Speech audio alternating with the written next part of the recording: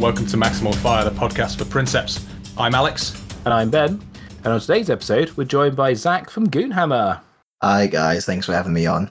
Oh, lovely to have you, Zach. Thank you very much for taking the time. So Zach has joined us today to spend some time with us to go through the latest in the Gryphonicus rules. So as many of you are probably aware by now, the Legio, which was present in the rulebook, has undergone a few little changes with the new Loyalist Legios book. And we figured it was probably about time that somebody jumped on that, and we did a bit of a deep dive. So Zach's going to be here throughout the show. We're going to be talking about that a bit later on. But before that, we'll be touching on a bit of hobby news and a few things that we're excited to see coming up in the future. So I guess first off, we've got Battle Bling's doing a painting competition. Our lovely sponsors. Go and check out Battle Bling for your awesome 3D printed alternative weapons, heads. Have they done armor yet? Feels like they've almost done armor. Yeah, well, they've done the Reaver shoulder pads. That's it. Nameplates. Brilliant service. But yeah, they're basically doing a painting competition, which is, what's the hashtag, Alex? Hashtag bring out your Battle Bling. That's it. And we're going to... apparently, me and Alex are going to be judging it. So, Alex, put in your Warlord you just done with the plasmas on the shoulders, and we'll split the reward 50-50. Yeah, so yeah, I'll vote for me, and you vote for me as well. Yeah. Is that how this works? And I'll do the crusty line of, let's just say it moved me to a bigger house. So yeah, this painting competition by Battle Bling is running all through May. All you have to do is submit your fully painted Titans using the hashtag bring out your Battle Bling hashtag on Instagram. The only caveat is that you must have at least one piece of bling from the Battle Bling store as part of that model. And then when the month of May is up, myself and Ben will be sitting down with all of these submissions and deciding on a winner.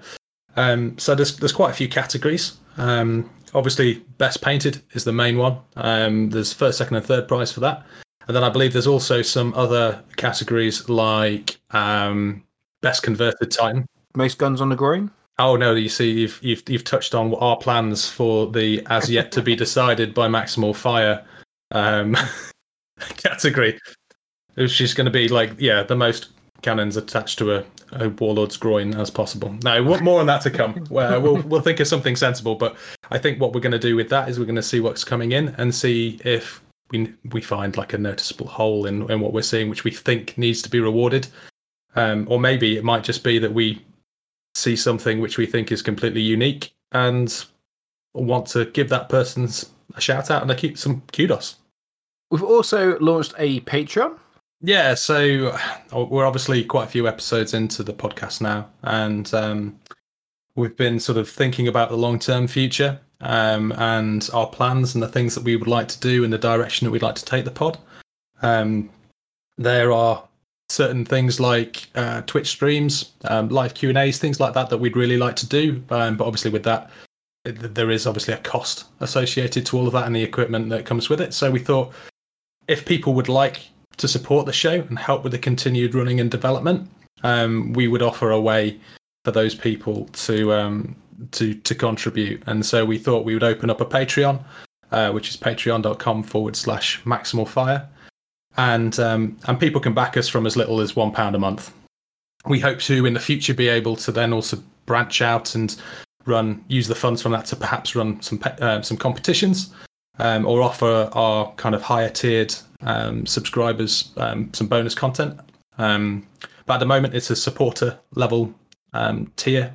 But if you would like to contribute to the continued running of the show, we'd love to have you. What we're going to do is every time we get a new subscriber, we'll make sure that they get a shout out on this podcast with the big thanks that obviously comes from us. So we launched this back on Thursday, and we've now had our first 2 subscribers. So big thank you to John Horsham and Oliver Spry, who have backed us at the Princeps Senioris tier. Big thanks, guys. Really appreciate it. And we can't wait to show you guys what we're going to be doing with what is coming into us. And appreciate this is coming out of people's hobby funds. So thank you very much for choosing us to spend that towards. Yes, thank you very much, guys. Okay, so Zach, hello. Hi. Sitting very patiently there while we waffle through the introduction to the podcast. Fine. No, don't worry about it. It's all right. I'm here. You have me all evening. Yeah, that's good. So just a bit of background. We reached out to Zach, probably it was a while ago, I think, originally, just to sort of test the waters and see if there was, if we could kind of get Goonhammer to come on and give their opinions. And for those of you who don't know, Goonhammer is a website which covers pretty much the length and breadth of everything that Warhammer has to offer. Obviously, from our perspective, they offer a fantastic section of the website, which is dedicated to Adeptus Titanicus. And Zach is one of the triad of members who actively contributes on a weekly, I believe, basis to the running of that page. It's an amazing source of tactics, strategy. It's just one of the best places on the internet for anything related to Warhammer. Thanks. I also just want to add in, actually, it's not just Warhammer we do.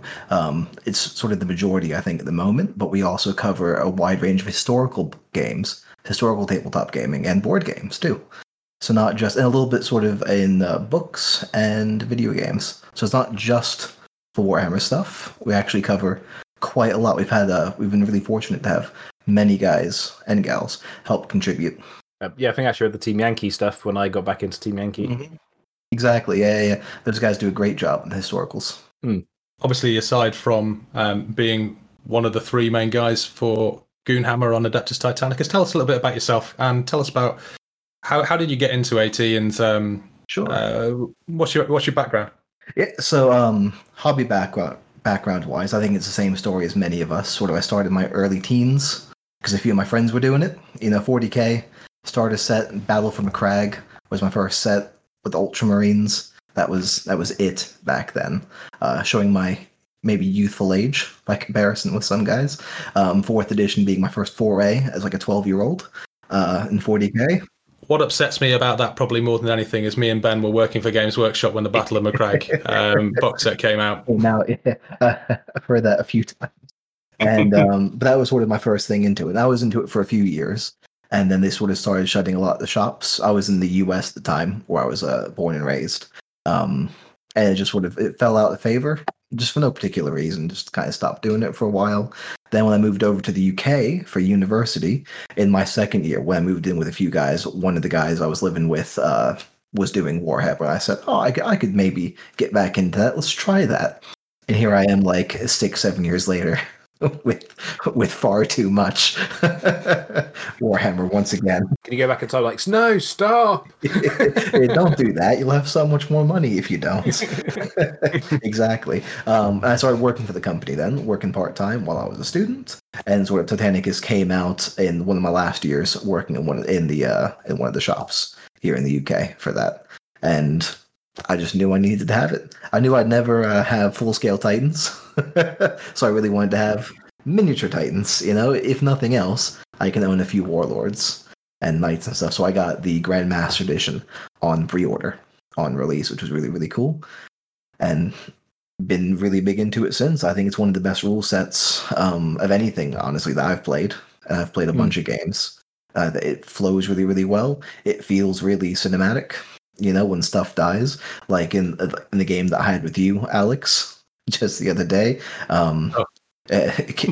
charging into one of your warlords with a Reaver, and then that dying miraculously, great rolls, and then it falling back into another one of your own Titans, then killing that one as well. It's beautiful. I thought we'd agreed that we weren't going to talk about that on the pod tonight. We did, but it was just so great. It was such a great moment. Me and Ben have talked about this before. I think it's one of the few games which GW has probably ever done where you get that kind of cinematic narrative feel. I mean, we drew a comparison of it to Gothic, which kind of had a very similar sort of, when the reactors used to go in. That was a similar thing, carnage across the table sort of thing. And you don't mind, I when we were playing last night. When we were playing, I didn't really mind that I just lost 2 of my 3 warhounds. Warlords. Yeah, warlords. Sorry, warlords. Yeah. Don't downplay it. Don't downplay it. Like 3. Yeah. through one combat because it was there was nothing I could do about it. It was just down to an element of luck, but then it was also hilarious at the same time. Yeah. And stories. It's generated a story, and it's something that I'll probably remember for years to come. It's great. I think that's the one, like, this game, I've never really minded losing a game of it, because something ridiculous had happened. Like one where something ridiculous happens every single game. That's just how it is, right? That's just what the game is with the dice rolls. Something ridiculous always. There's never a game where you go, cool, the machine spirit didn't awaken, stuff didn't kill my own stuff, every single game that happens. So you don't really mind so much, I don't think. Sort of when it's not like trying to play like a really competitive other game where you get like really bitter and sour if you lose. It's like, oh, that was fun. That was still a good time. It's a good job because I've lost every game that I've played, and I'm still playing it. So I've yet to get my first victory. Talking about the rule set, though, I always think with Titanicus, they did a really good job of taking what is a kind of like an old school rule set, really, with the charts and tracking stuff. Tracking stuff kind of reminds me of, not quite as bad, but seeing like Battletech, and there was a Star Trek game where you had all these big sheets. But whereas those were, well, not so much Battletech, but the Star Trek game was like rules upon rules upon rules. They managed to take like the old school concept, but modernize it really smoothly. And bar like one or two things which I think if I'm nitpicking, I wouldn't mind neatened up a little bit, it's pretty much spot on first time. But for a rule set where there's like only a couple of things where maybe you'd adjust. Yeah, that's amazing to me. That's fantastic game design, in my opinion. There's some points that adjust a lot, but that's a different story. Yeah, sure. But the rules themselves are really solid. Yeah. Definitely. Good. So just getting back to it then. So starting out on Necrophonicus were my first Legio that I did. Partially because they were on the box and because they had rules in the rule book. So I thought, you know what? I'll do them. I always liked a bit of yellow. I've done Imperial Fists a few times, 40k and Heresy. So like I like a little bit of yellow, It's not as much on them, obviously, but there's a reason I always did Black Templars, because I loved Imperial Fists, but black's a lot easier to paint. Yes, yeah, it's one reason why my 40k armies was Crimson Fists, because blue is easy to paint while still getting to be Imperial Fists. 100%. Yeah. So you said one of your earlier Legios was Gryphonicus. There's more? Yeah. So across the years. It's been out for, 3 years nearly, I guess now, hasn't it? Yeah, almost. August, I think? Yes, somewhere around there. July, August, I think it came out. So we're getting up to 3 years. But since then, other Legios have grabbed my attention. I've actually sort of redone my Gryphonicus, because the earlier iterations of it, I've become a much better painter since. So I've sort of redone a new Gryphonicus Legio most recently. But I got into doing Vulcanum, because I really wanted to do a Traitor Legio. After doing the Loyalists, I wanted to do Traitor.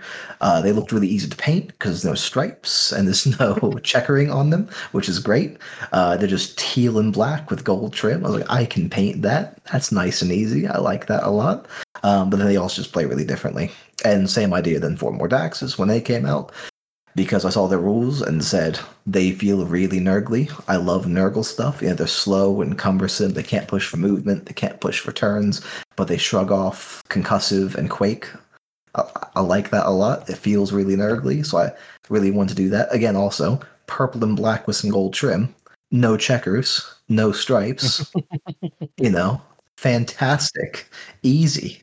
I'm going to jump in on that because, like, me and Ben have not faced Mordaxes before, but anybody who's listened to the podcast has kind of probably heard our opinions on it. Like, we kind of, how do they play? Like, to actually sit down and play them? Because on the face of it, we kind of thought that there was some challenges with some of their rule sets. I mean, not a first Legio to play, definitely. Because you're missing it. Because if it's the first Legio you're doing, you're missing out on one of the core mechanics of, do I push for movement on this Warhound? And then you roll a double, then you watch it slowly kill itself across the game as it fails to vent heat. That's just one of the core parts of the game, right? We've all had that happen. It's funny. The first ever time I pushed a Warhound, double heats, react on the orange, shields collapse, and the Warlord right in front of it goes, boom. 100%. Thanks for coming. Yeah, exactly. So I think you miss out a lot on sort of getting an idea of movement if you play them first. But as like a second, or in my case, a third Legio, not that I'm recommending doing that many to begin with. At least 6. Exactly. I mean, just follow. If you guys ever seen Lee's stuff on Facebook, I always feel my collection's okay because it's like 1/3 smaller than his. So I'm like, it's not ridiculous. It's fine. He's a great guy. We've chatted a bunch of times, but it's like I feel okay in having 4 Legios now because like I don't have 8 or whatever he's working on.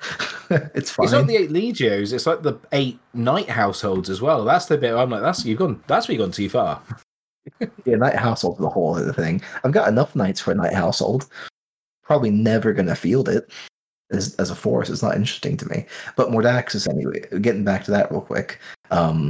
Quake cannon is one of my favorite weapons in the game.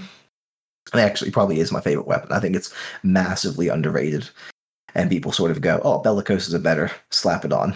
I think the Mori Quake Cannon's better than the Bellicosa. So I know. I've said this a bunch of times, and almost no one agrees with me. But the Quake rule is so powerful. I think. I think it's really good in an Extremis mana pool. I think that's better than the Volcano. It definitely I'm a is. plasma Gatling guy on Warlords though. I think that's to me the best combo. That's the combo I like. You punch the hole of the melter, and then plasma, and then you aim to kill.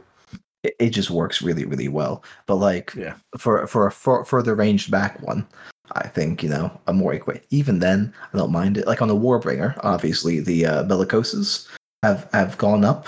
They're going on pre-order soon. I guess next week, right? Supposedly, reportedly from Warhammer Community, a resin upgrade kit, which I think is not surprising to anyone really. Disappointing maybe to some, but not surprising. I think the most people wanted it to be plastic to see if we would get a few alternative heads. Yeah. Also, it's the only other than the Warhound, obviously, which is just you get the one. It's the one Warhound with all of the weapons.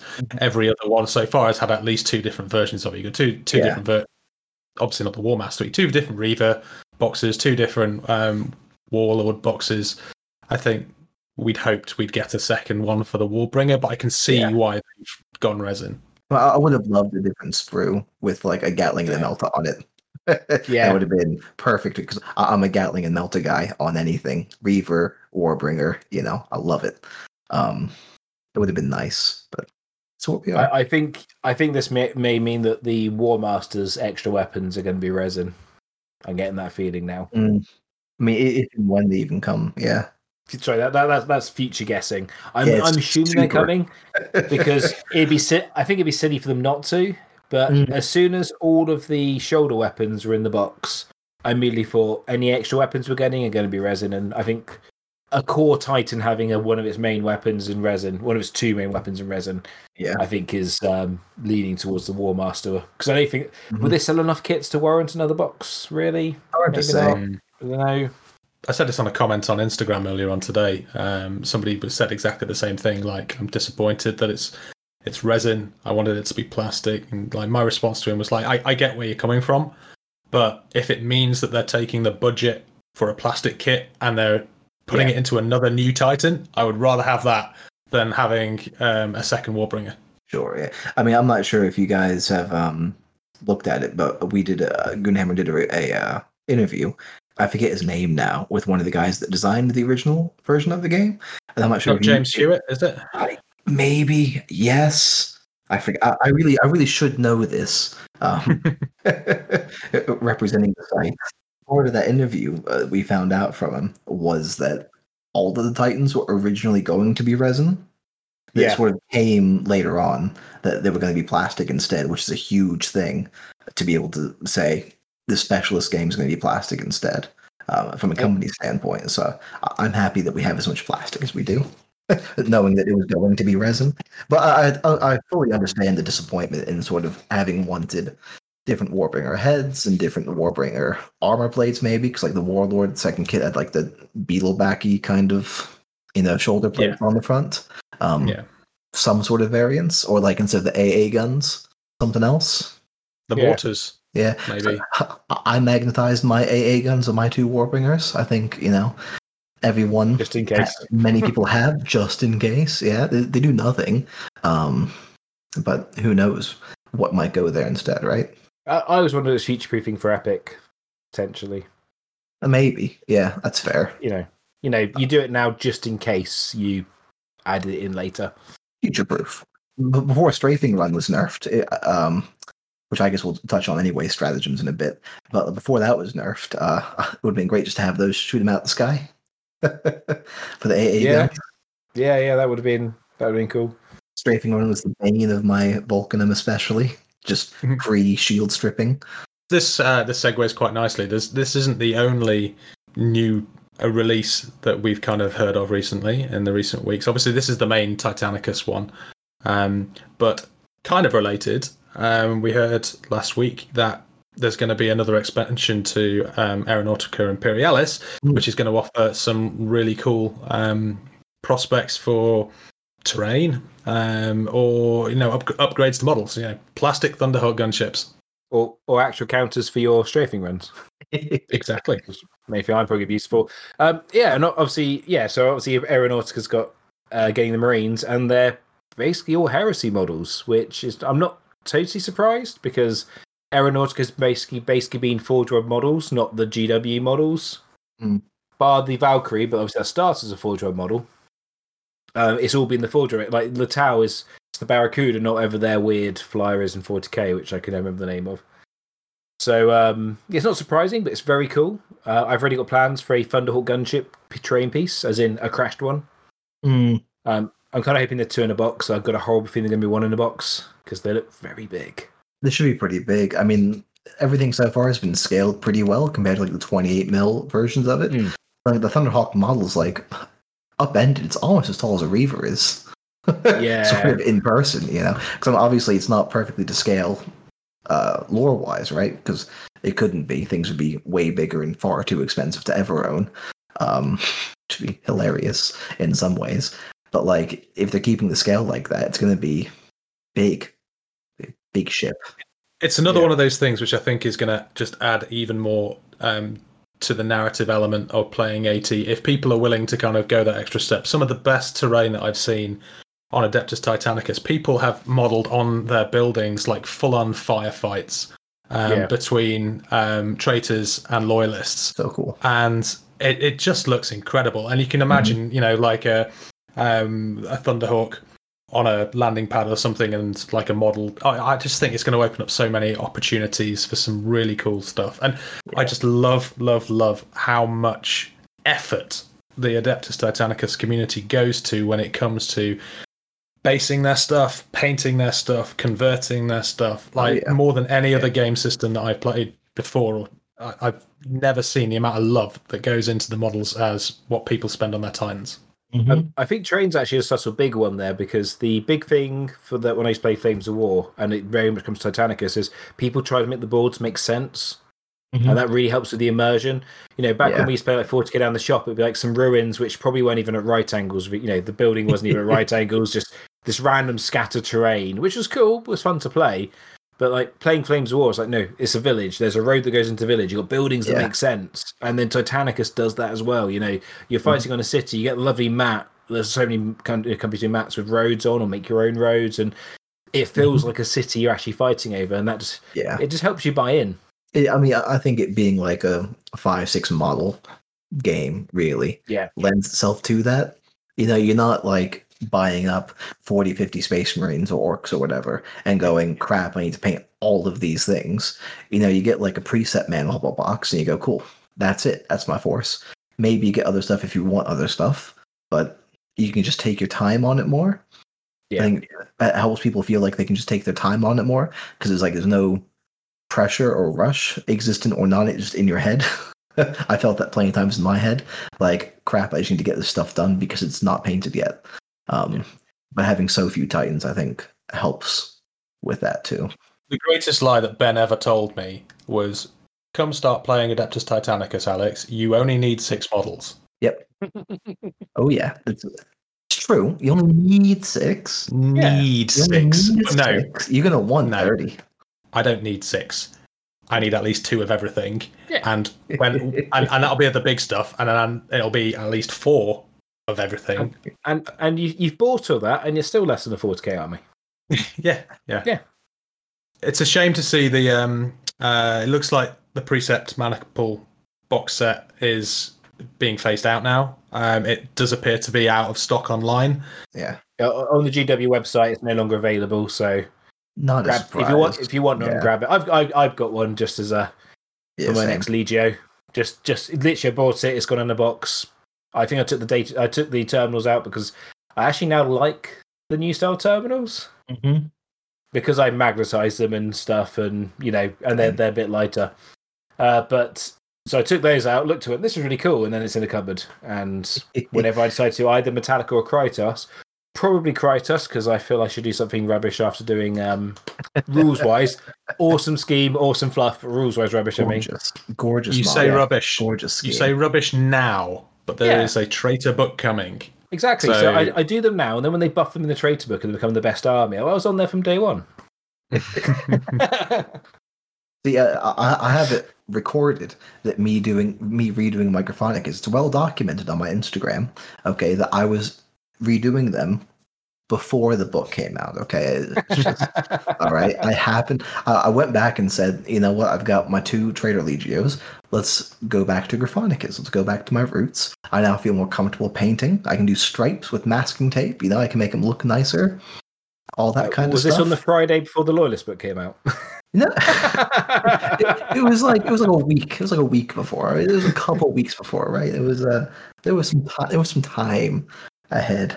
Yeah, you won out there. I massively lost out because I sold mine like a week before they announced the changes.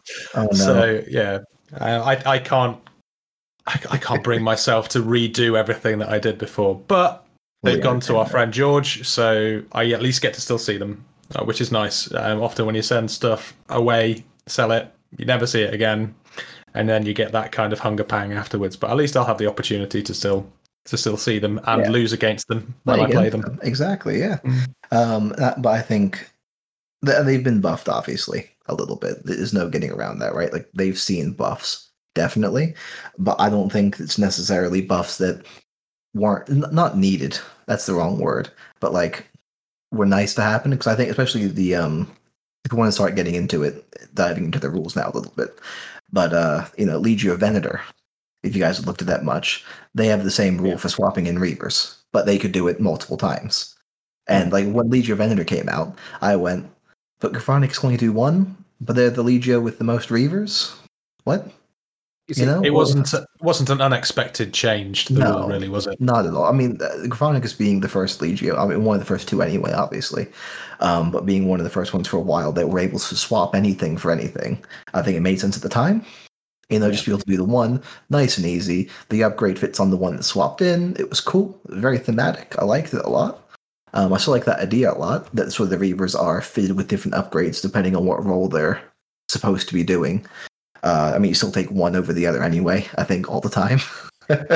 Realistically now, since you can. Yeah. But with the changes that have come, with all the other Legios that have come out since, I think it made a lot of sense to sort of give them a couple changes as well, which I'm really happy about. I think one of the big things that came obvious in the Loyalist book was the main Legios that got attention were obviously the Rulebook Legio, and most of them were from Titan Death, the first book. So clearly definitely. They were... probably so they probably didn't want to just go nuts from the day one. Let's do it slowly, and then they realised, well, actually, we can probably push a bit more than we thought. It's kind of the same with talking about Krytos a second, like the Krytos rule, where they can swap a warlord in one mana pool, is it? Into just the Myrmidon. They can take an extra one in the Myrmidon only. I mean, and I'm starting to play Honorum now, and Honorum have a similar sort of trait to that, where they can swap in something of equal to or bigger size, but only in the Axiom. I forget the other 2 now. Axiom, and there's 2 other ones they can, but only 3 mana pools, like only those 3 they're able to do it in, which isn't amazing. They're fun otherwise. I like them otherwise. I think using what we've seen in the Loyalist book as kind of like a template for the Traitor one, then I think we can probably expect to see some changes to Tempestus, probably Furians. Tempestus, they just need to change their strat to make it actually worth even looking at. What combat drop? People use that all the time. What are you talking? you get to Deep Strike a Warhound that might just die anyway, that then can't activate in the same turn. What? That's amazing. That's free amazing strategy strat. points. Yeah, you might as well. You take it every game. It is 3 points. I didn't even know how much it cost off the top of my head. Yeah. Oh God! Oh, flank it.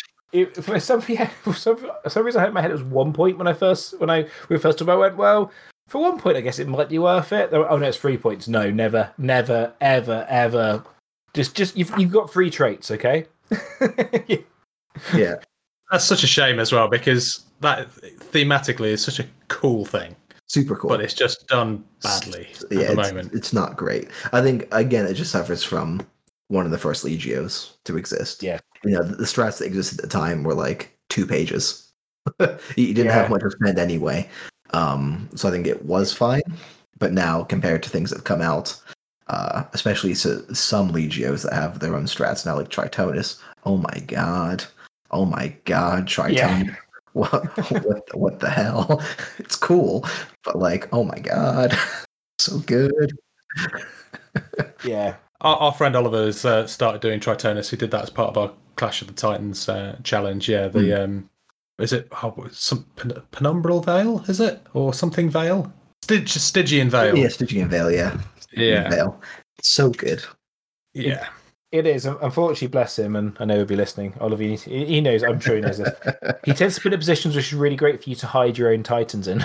I mean, yeah, at least Concealment Barrage is now limited to 1 only, as one of the big changes, which I missed at first too. I had to be told that in one of the first games we played. I was like, "Oh, I just take that like 3 times." He said, "You can only take it once now." I go, "Ooh, I missed that." Okay, but it's so many small changes to the stratagems. It's easy to overlook that kind of thing. But at least you can no longer Stygian Veil. I think it only costs 2, so you could like buy that twice and then take a Concealment Barrage.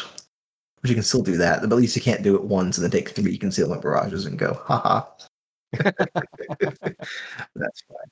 We could probably talk about this all night. But too easily. Yeah. Obviously, every time we do one of these, we stick out a request for our questions from you Princeps out there. And the one which is probably going to be quite divisive, depending on your point of view. Richard Willis asked, "Are Acastus Knights overpowered?" Go. Not as much as they used to be. Yeah, I'll agree with that, definitely. Are they a fun thing to play against still? Generally not, from my experience, in my opinion. And that's not so much because of a cast. I think that's just sort of around how knights work in general. Sort of like, if you're fielding multiple knights, or any knights almost, they don't take away from the game, but they act so differently that it's really hard to have something that's shooty, as it should be, I think, in Acastus, but then not shooting too much, almost. It's because obviously knights have Lisk Skill 4+, which makes them not as good as Titans for shooting, but then you can whack the Acastus on a split fire order. And usually split fire you can't turn, so there's a downside to it, right? Yeah. But not for knights, because knights don't make turns, which was addressed in the charging, how knights charge. That was changed from the original concept of the game, because technically knights could like go around things on their charge orders. Now that has to be a straight line. But for like split fire, it doesn't matter. Acastus can still sidestep, and so they face every direction all the time with missiles that are rapid and barrage, so they're just arcing over things, hitting on 3 suddenly because of that order. And they order on a 3+ because it's a banner of 1, and that is the leader of the banner. Or you're taking a banner of 2, you've killed the other one first, because of course you have. I think it comes down to, like, have you actually played using the Acastus? Because when I looked at them, I thought, oh, these don't actually look too bad. And then I played with them, and the moment I picked up those first dice, I was just like, oh, actually, I kind of get why people might have a problem with some of these. It's really easy, I think, to look at the new points cost and go, oh, that's really expensive for something that can be one shot. And you go, it can be, but only by like a Bellicosa Volcano Cannon needing a 5+ still. Like, it needs to hit it. It needs to be able to see it too, and they're small. Yeah, the melter cannon, but that needs to get in range, Yeah. and usually the Reaver Yeah. that's carrying the melter cannon has died to the Acastus trying to get into range because it outranges it so massively. I think that's the big thing. So the range, I think, should be reduced. I think on the guns, and then I go between two things of either it needs to lose blast, because I think blast is the problem. But if you hit 4 times, getting 8 strength 8 hits on the same location, 8 shield saves too. or 8 shields, even 8 shields. The You amount don't of- care. The amount of Yeah. saves it can knock off is insane. I mean, it's got like what 4, 5, 6 missile shots. I forget how many it is, but also rapid. But yeah. You basically, if you aims at a warlord, the warlord's shields are probably coming down, unless you're pushing your reactor, which then, being a warlord, that with his weapons, that could also be a problem. So Exactly, yeah. you're creating other problems down the line. So I think the range is too far, because I don't think it should be double the range of most Reaver and Warhound weapons. It is a knight after all. Mm-hmm. The blaster come back on. I think me and our friend George were talking about this when I played. I used Acastus the other day, practicing for a tournament, and I think either it should lose the paired rule, because then I think 2 shots becoming 4 hits would and then again doing it twice would be less, because obviously it can't aim. So you're probably spreading the damage around, and everyone who played Titanicus when it first came out, and we had warlords with just 2 volcano cannons, just I've done some leg damage, done some body damage, and you're still around. And it does less. The 8 potential hits to one location is where I think the most damage comes in. It's So if insane. you reduce the range and got rid of that, I think it might, and got rid of paired, I think it might be balanced. Maybe at 200 points. Yeah, having the number of shots would help. I think a lot. Yeah. It's just too long range with too many shots. That's the only thing. Yeah. Like you can make it 500 points almost, and with how small it is, it can just sit behind a building turn 1 and go boop, kill a thing. On and then, Spitfire. Exactly, because you can. I think there's a couple there's lots of ideas floating around of what you can do to help fix them. I think at the moment I'm just avoiding them in games, just at the moment anyway. I love the model. It's my favorite chassis of Knight model wise. It's a huge chunky thing with giant guns. That's awesome. I love that. I bought like 2 boxes when they came out because I didn't realize at the time what it was going to mean. Right? I thought, I'll just get a few Knights. These are really cool. I think it's quite stunning. I think it's the only model that I know of that GW's actually basically soft banned from their own events. Yeah, the limitation. Yeah, I think it was with the FAQ that limited came out really quickly afterwards. So I think they already kind of knew, right? Like they were aware of it, and they were like, it's just limited in a really similar way now. At the only, and obviously it was the only event that's happened since. Scott and I from Goonhammer, we went up together for that weekend. We were there for that. That was really, really good fun. Met a lot of great people, which is really, really cool.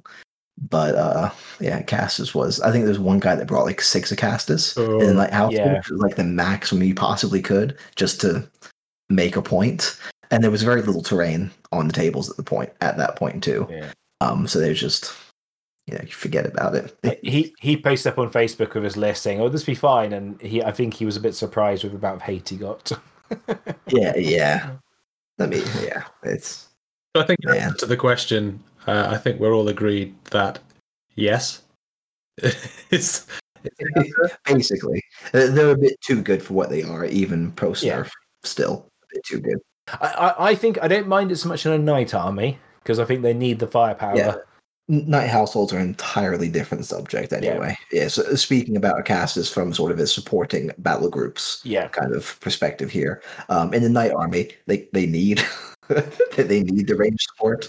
But when it's cheaper than a Warhound, that's where it feels a little bit off. And as you say, the downside you can get one-shotted, but cool. When it's especially the list I was trying out the other day, when I've got 5 Reavers that are on top of you on turn 2. Are you more worried about them that are potentially going to use their melters and gatlings to kill you? Or are you going to try and long shot the Acastus at the back of the table? Yeah, exactly. Okay, so the next question that we had was from the Flying Fez. I love that name, by the way, on Instagram.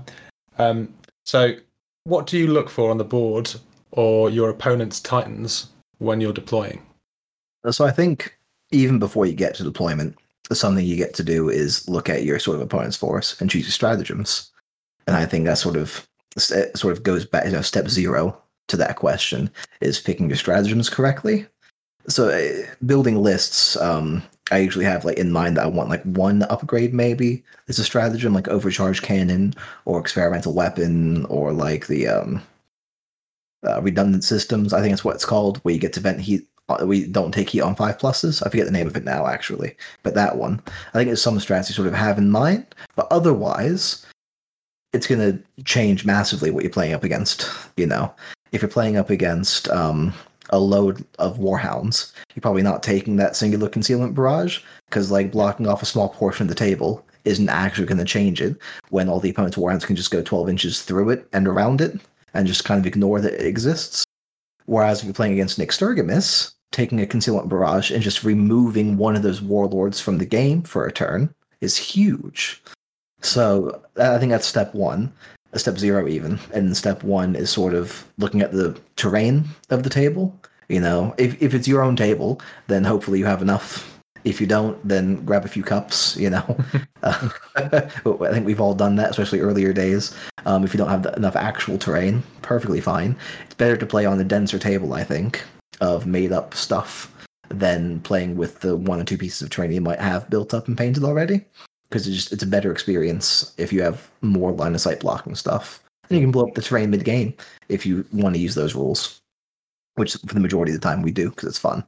Yeah, Krytos players pray that people do use those rules, so their rules actually do something. Exactly, so they can actually use their upgraded missiles that they spent points on. Exactly, yeah.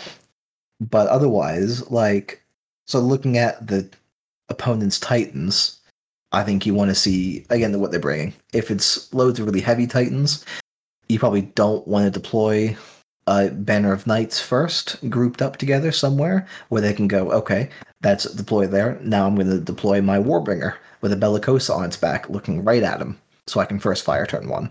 You don't want to be doing that. You want to sort of not counter-deploy them, but make sure you're deploying things in order that makes the most sense. I usually put down Warhounds first because they're the most maneuverable. Just generally, because wherever they happen to be, wherever they need to get to, they can do that more easily. Whereas a Warlord, I think, needs to go down a little bit later because it needs to be, if you haven't bought tracking gyros on it, they need to make sure something's in its corridor arc or easy to get into the corridor arc. And if you're taking a Brawler Warlord of all 24-inch range weapons, you have to make sure it can actually get into that range of something, sort of preferably turn 1 or turn 2 at the latest. If not, maybe full striding turn 1 then. That's what I do. Not too much thought. You don't have to sort of go, oh man, okay, he's put that Titan there. Now I need to put my Titan at this degree angle, behind this building so I can do 8 different things before getting that. It's fun. It's not that. It's just making sure you're not putting down the really vulnerable targets before the big guns have gone down the other side. I think it's the biggest thing. And what about you? I pretty much agree with pretty much everything Zach just said. There's a couple of stratagems I always have in mind, especially I've mostly been playing Loyalist and thinking about Loyalist recently, but if they're combat based, I always love the long retreat if I'm not playing Corsair, because it just means you can backwards at your full movement. In fact, you can go. It's better than a Corsair mana pool because it's your boosted full movement. So if you're Warlord, also they're lining up for a charge and you just move back 6 inches, well, that can mess up a whole 2 turns for them to have to redeploy, or even move sideways 6 inches. It can really mess them up. Obviously, and then Vox Blackout. One thing that I guess I was kind of going to talk about, I know we've kind of basically skipped section. So I played against a War Master for the first time this week, and I took Blind Barrage on the idea being -2 on that is not great. I didn't actually use it because, if I'm honest, the game went really downhill for George very quickly when I killed 2 Warhounds in 2 turns and had such an activation advantage that it was almost not fun, shall we say. I'm not sure they work in 1750, if I'm honest. I don't think it's... I know George said obviously he should have used Concealment Barrage to hide his turn 1 movement, and he didn't. He played the stratagem to upgrade the War Master to have, strength 15 weapon. Oh, jeez. Oh, God. I don't think you needed it. No. especially as I've only got Reavers, so you're punching through me on twos. You're critting on twos already. Yeah. It was like, I mean, I get, I get the fun, and obviously he was doing it more for the tournament we're going to. We had to pick them before the tournament anyway, so just in case for Warlords. But it's stuff like that. I like Blind Barrage. I think I always like to recommend Blind Barrage for newer players because I think there's a little less skill involved than there is with the Concealment Barrage. Mm-hmm. Because you just go, that Titan's just -2 to hit. Done. You don't have to worry about placing a template and they might push past it because you haven't quite, you haven't got the fools down. Concealment Barrage is probably better once you know what you're doing, but, and there's more uses for it. Yeah, I'll agree with that. I also sometimes I started like pairing off my Titans as well a lot. So I like to think about when I'm looking at the train, can I get 2 Reavers? So I think me and Zach had a very brief conversation with how I set up my Reavers. So I have the best pattern, as Zach would say, in one with the Melter Gatling and then and Vulcan Megabolter on top, paired up with one with a Melter with 2 lasers. The idea being that the laser one I shoot the laser one first if their shields are weaker. So then the shield bane can get through easier. And then, or if they've got full shields, the Vulcan Megabolter and Gatling hopefully brings those down. And then the lasers can aim fire to try and finish them off easier. So with Warhounds in particular, I like to think, is there a way I can get them up close behind something and then they can leap out together and target one Titan at the same time? Because Warhounds do need that kind of help. But with the opponent's force, the main thing I'm looking for is how many combat weapons they have, how many short range weapons they have. Do I want to get close? Do I want to stay far away? And then build stratagems and around that. And as Zach says, never put your knights out in the open. Pretty much. If someone can crate cannon them before the first movement phase or during the first movement phase, they will, and then they do nothing. Yeah. Just count them out of the game almost at that point then. And as I said, it's amazing how quickly a Warhound can redeploy with even without pushing the reactions, doing a full stride. Yeah, it could. Yeah, 16 inches. Then it's insane on full stride without pushing. What I used to do with, in Warhammer Fantasy with my old fast cavalry, I used to put them out first, and I'd almost quite often put them out on the flank I wasn't deploying on, because by the time the game got going, they would have redeployed, and if my opponent countered them with slower stuff, then I'd gained a couple of units effectively. Exactly, yeah. Conscious of time, we've had quite a few requests in this time round, and I don't think we're going to actually get a chance to actually go through all of them, unfortunately. So I think we've got time for probably one more before we move on to our Legio deep dive on Gryphonicus. So I'm going to go with a bit of an opinion piece, really. Death of a Rubricus said, Adeptus Titanicus is a lovely homage to the original. Which of the classic Titan upgrades would you like to see the most, and which one is best left in the past? Can we leave Vortex missiles in the past until they redo the rules? So I don't have much of an opinion because I was -6 years old when old AT came out, so I never played any of that. So I've honestly I would like to see official rules for like Reaver APOC arms, because those look really cool on the old Reavers. That's what I've seen. That's what I'm aware of. And like one of my friends has been doing different Warlord heads. He's been designing them, and BattleBlink now sells them. And one of them is like the command head. And I like the idea of like it's like so stupidly 40k, right? Of like a little decking where people can go out and walk onto to use binoculars. It's like you have all these advanced systems, but you want to do that. Sure, great. It's just like, it's one of the most 40k things to me. It makes zero sense. It's so stupid, but it's so cool. That's just what it is. So like stuff like that, like the command heads and landing platforms that on Titans, that'd be really cool. It probably wasn't actually designed for that, but they probably forgot what it was actually originally designed for, and they went, clearly this so we can stand out with our binoculars. And obviously, yeah, that's what they want.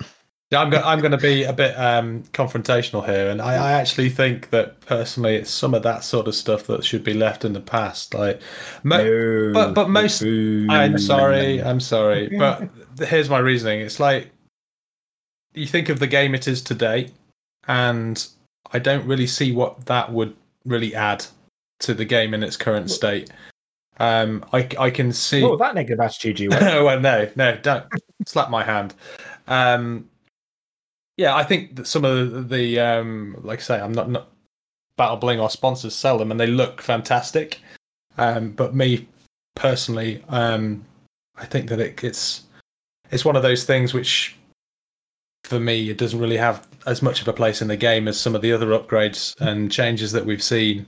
I think some of the extra combat weapons that was out back in the time are probably the big ones that we're missing at the moment. And I'd like to see some of the more chaosy, corrupted bits that what was there was I think it was a scratch built one, to be honest, but there was that Imperator Titan, wasn't there, which was made up as like a Bane Lord. Yeah. See, Alex, I thought you missed the obvious one here, because Reavers used to get plasma carapace. Well, and you get Crucius. That is an obvious one, isn't it? Yeah. yeah. Well, plasma blast guns on a Reaver, and obviously with my Crucius, I've got the plasma carapace weapons on my Warlords as well. I'd like to see some plasma on Warlords, but I think they would get a bit broken. A little too good, I think, almost. Yeah. Can I just say, having now heard the phrase plasma blast guns on a Reaver carapace, I actually don't want that, because that would be horrendous. No, because you just play a Venator maniple every single game with one of those, and you go, cool, you're out of my front arc? This thing's 360 at strength 10 with 2 small blasts, making free shots. Haha, joke's on you. I think it was probably my go-to. Ferox Light Maniple, strength 11. Yeah, once you get close. Yeah. At same size things anyway, or bigger. You're not firing at Warhounds then, because of scale. Well, no, but still. That's still not bad at all. Yeah. I guess the big thing for me is, I can't remember it was in the original Titanicus, but I want buzzsaws for my Reavers, because I think it would look cool, especially on traitors, rather than Shamefist having just 2 buzzsaw arms. Very Volper-esque. Yeah. I think with Shamefist rules, there's nothing to go against. Just making it, give him a couple of big serrated pizza cutters. Go crazy. I might have suggested this to Battle Bing quite a few times. Every opportunity you get, Ben. The other one with that is slight tangent with it, is actually for it to fit Reaver gun arms, so that your Titans, so the magnetization would go further than it's easier having. I've recommended that as well. So fingers crossed, if it happens, you can thank me later. If you're listening, Neil, okay, I'm going to send this to you, so you better be. Serrated pizza cutter Reaver arms. There you go. Make those next. Do that. The stuff I don't want, I'm probably actually going to get hate for this. I hate the Bane Lord. I hate tail weapons. I think it looks stupid, and I never, ever, ever. I know it's coming. But I won't be doing one. A tail weapon. It just looks. I always feel it looks silly, because it was like this massive tail coming over the back of an Imperator. It's like, why? It's got freaking shoulders of guns on. Just put another gun on there. Why? It's one of those. It is one of those very 80s things, isn't it? It's the cock gun would be better. Sorry, groin gun. It makes more sense. There's no massive tail to make it work. Wow, interesting. And you know my feelings of the groin cannon. I'll let you know how many unfollows we get on Instagram after this one goes out. Just from that. Thank you to everybody who submitted the questions. I'm sorry to those of you who we didn't get around to. We'll hopefully try and address a few more of them in future episodes. But unfortunately, our time is limited. We could. And we like to talk. Yeah, we could talk about this all night. And unfortunately, I don't think you guys would want to listen to a 4-hour podcast. If you do, let us know in the comments section. Blah blah blah blah blah. So I think what we're going to do now is we're going to take a very, very short break, and after this, we'll be coming back and we will be focusing on Gryphonicus. So stay with us.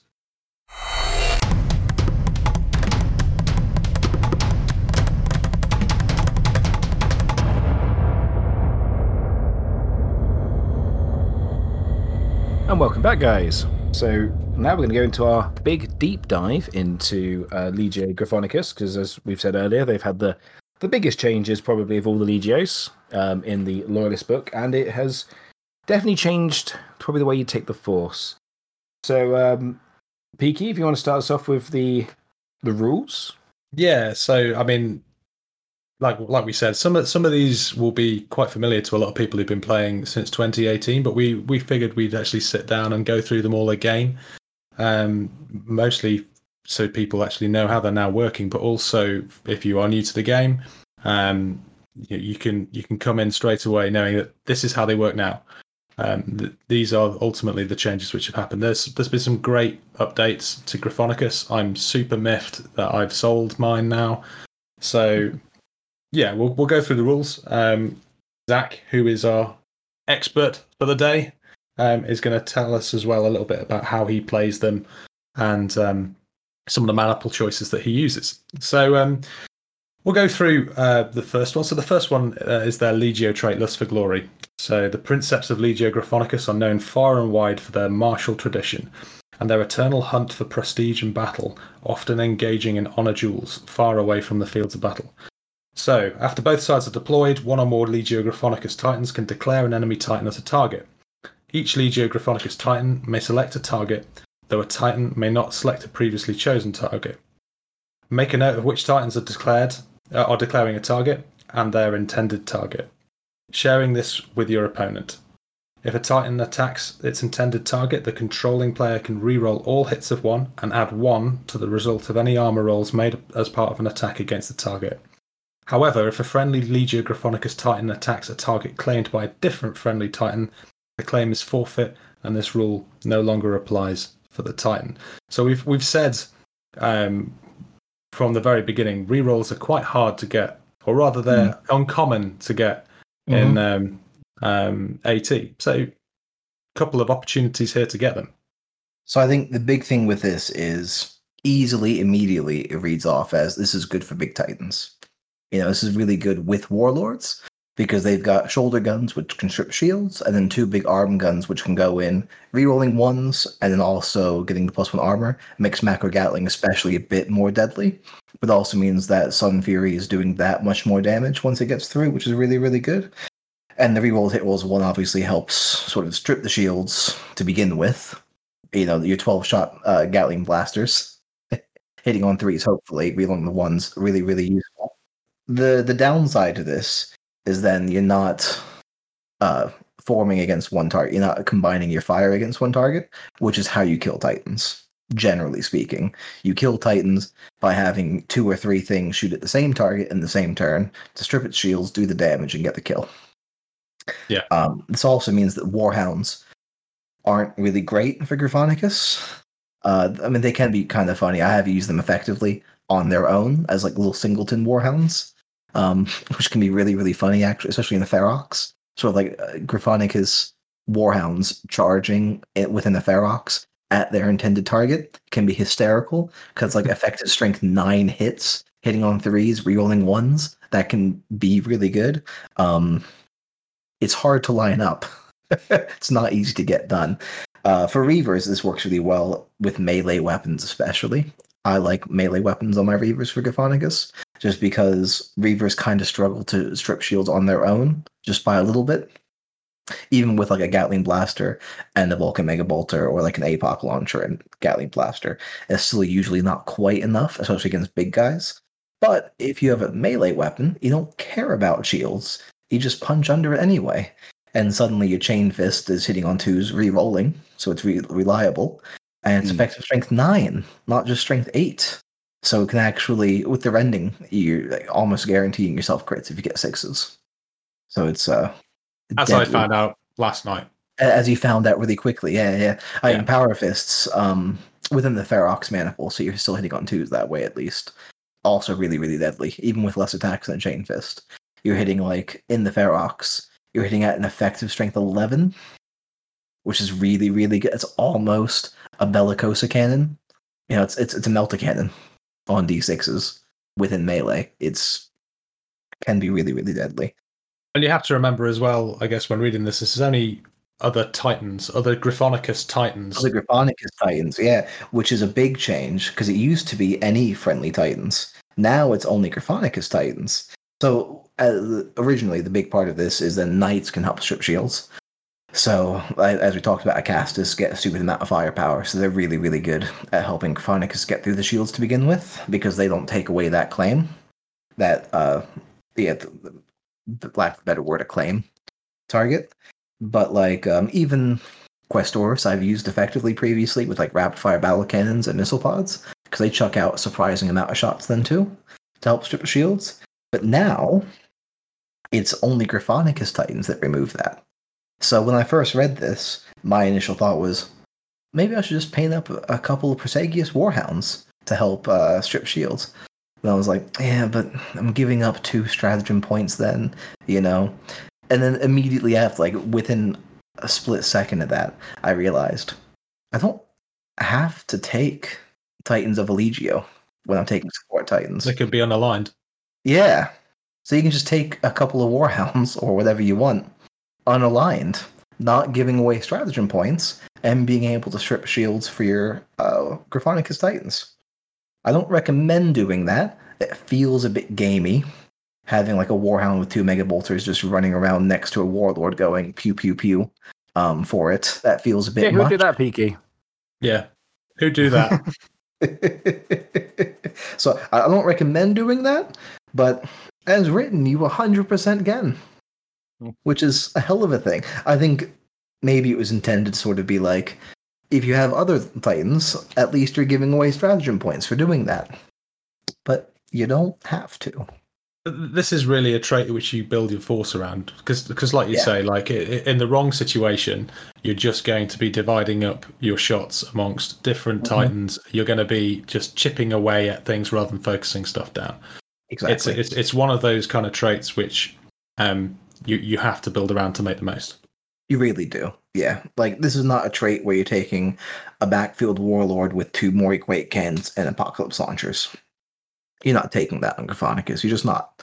Because you're not going to be able to kill your target with that many blast weapons. You'll get through the shields probably with the Apox, but you're not actually reliably hitting the same location. It's not something you want to be doing.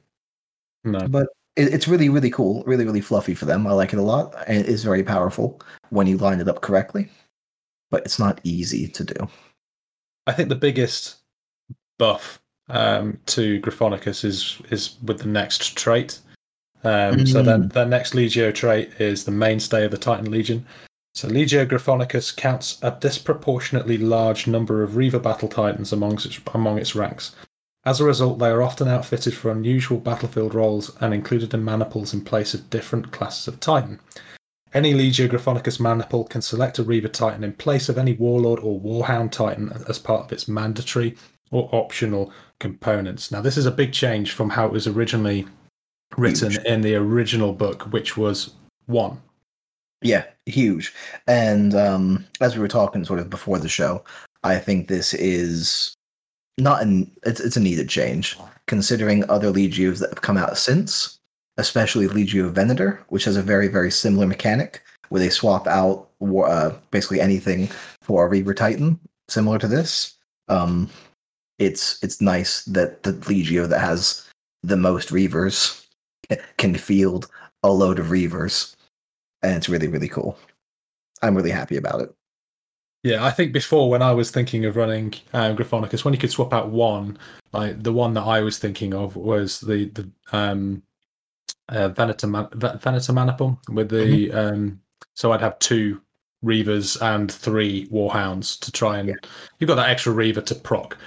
I mean, you would never now take, all Reavers and no Warhounds in that list, but there's other options out there, like the one which we've kind of talked about, the Ferox now, which is often a mix of Warhounds and Reavers. Now is very punchy. Extraordinarily punchy, yeah. It makes Power Fists, which I think just look more loyalist as a melee weapon too. It makes them actually hit on 2s than when they get close, because they only have +1 to hit on them, so you usually hit them on 3s with a Reaver. So actually being able to hit as reliably as a Chain Fist is really nice. 1 less dice still, So not quite as punchy as a Chain Fist in that regard. Do be careful with the double Power Fist Reaver, where you punch him out of range before the second one gets to attack. Yeah, and concussive can absolutely suck as well. if you're not killing him on that charge, because even on oval bases, if you rotate him and you're in the wrong position, you just cause a collision into yourself. Which, if that's a warlord, you just cause D6 strength 10 hits on yourself for attempting to punch it. Congrats. I guess one of the big things from this one is to be careful you don't swap too many. Almost, I have had a conversation with someone who wanted to do a Venator like Maniple with 3 Reavers. I said, I think that's probably getting too many, because then you're taking away what the actual Maniple does. I understand sort of. Sorry, not interrupt. I understand sort of the want to do a Venator with multiple Reavers, so you can get those free shots off here and there more likely. But then you're just taking away from your lust for glory trait. You're not making use of that at all anymore, because you are, combining your fire at things. So I don't like the Venator Maniple. And a lot of Gryphonicus players will like it because you can get sort of the not multiple shots, but multiple choices with your free shot with your Reavers then. But I just don't think it's the best use for it, because then you're just ignoring almost your main trait. Do you try to use a lot of Lustful Glory then? Because I must admit, Gryphonicus is a Legion I've not had much experience against or seen.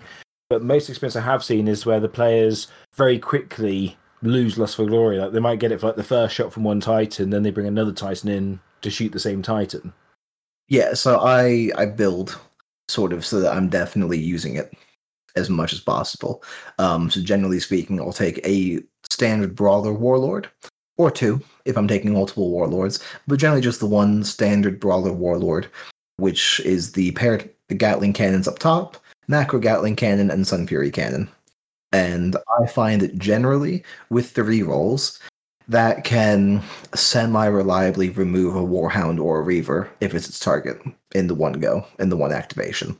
Depending on rolls, obviously, rolls can go badly, and shield saves can go extraordinarily well sometimes. That's the game. It's a dice game. That's how it is, right? Yeah. But generally speaking, like a Warlord brought to bear on its poor Reaver target, if it's in the open, for whatever reason especially, it can just remove it. And then after it's killed its target, it's free to sort of shoot other things. That's how my mind works behind it. But that's also why I build my Reavers with melee weapons on them, because you're reliably getting to your chosen target then. You're not relying on shield stripping anymore, which is one of the hardest things to do. That's why you need to combine your fire, I think, on things for the most part, is shield stripping. So because you're not having to worry about that anymore, you can just gun straight for your chosen target, punch the crap out of it pretty effectively, very effectively, and then punch other things later on, if it dying didn't kill you with it.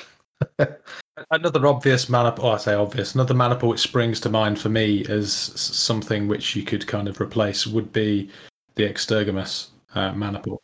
Oh yeah, so I think the Extergimus and the Ferox are the 2 obvious ones here, because it's a trait that works well on Reavers in 2 very different ways. Sort of the Extergimus obviously being a bit more shooty, so you're not really maybe aiming to take the melee weapons as often, because you can't use the Extergimus trait on melee weapons for the +2 strength. That being said, maybe you are doing it anyway, aiming to get within 2 inches of shields, and then popping a strength 13 melter in their face, following up with a chain fist in whatever location it hit, because that can be actually very, very effective. But I think sort of in the Extergimus, you're not replacing all the Titans. Like, I think in the Ferox, you don't want any Warhounds anymore. Not for Gryphonicus. Not really. Whereas the Extergimus, I think you still want 1 Warlord at least, maybe 2, but at least still 1. And because of the makeup of it and the fact that you can only replace a Warlord or a Warhound, if you were taking a full Extergimus, you'd still have to take a Warbringer. You couldn't swap that Warbringer out for another Reaver.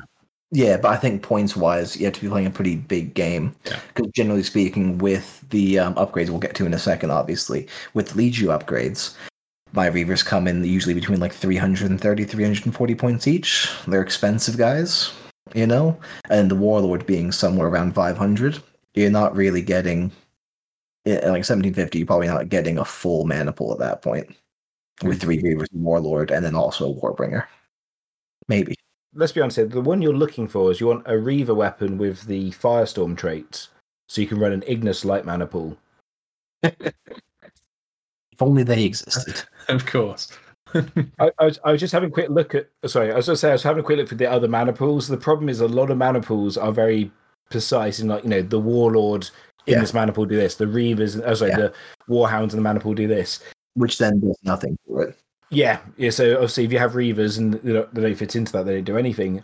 Of course, Fortis Battle Mana Pool. Yes. I mean, that could be quite a nasty one. Yeah, that's something that sort of I toyed around with also. Again, melee Reavers, but have them sort of running down the field in pairs.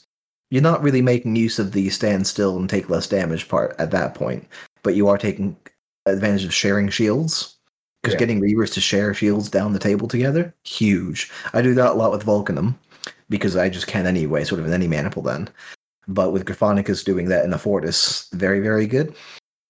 Doing that probably like with the Shield Bastion new upgrade as well. Yeah, a Shield Bastion, Bastion shielding, rather, for 10 points. Extraordinarily good, because then you're sharing shields, keeping a 3-up save more often. The only issue you run into, I mean, that sounds great theory-wise, but getting to an actual table, having a table where you're able to fit 2 Reavers side by side down the board together without terrain getting in the way is almost unrealistic.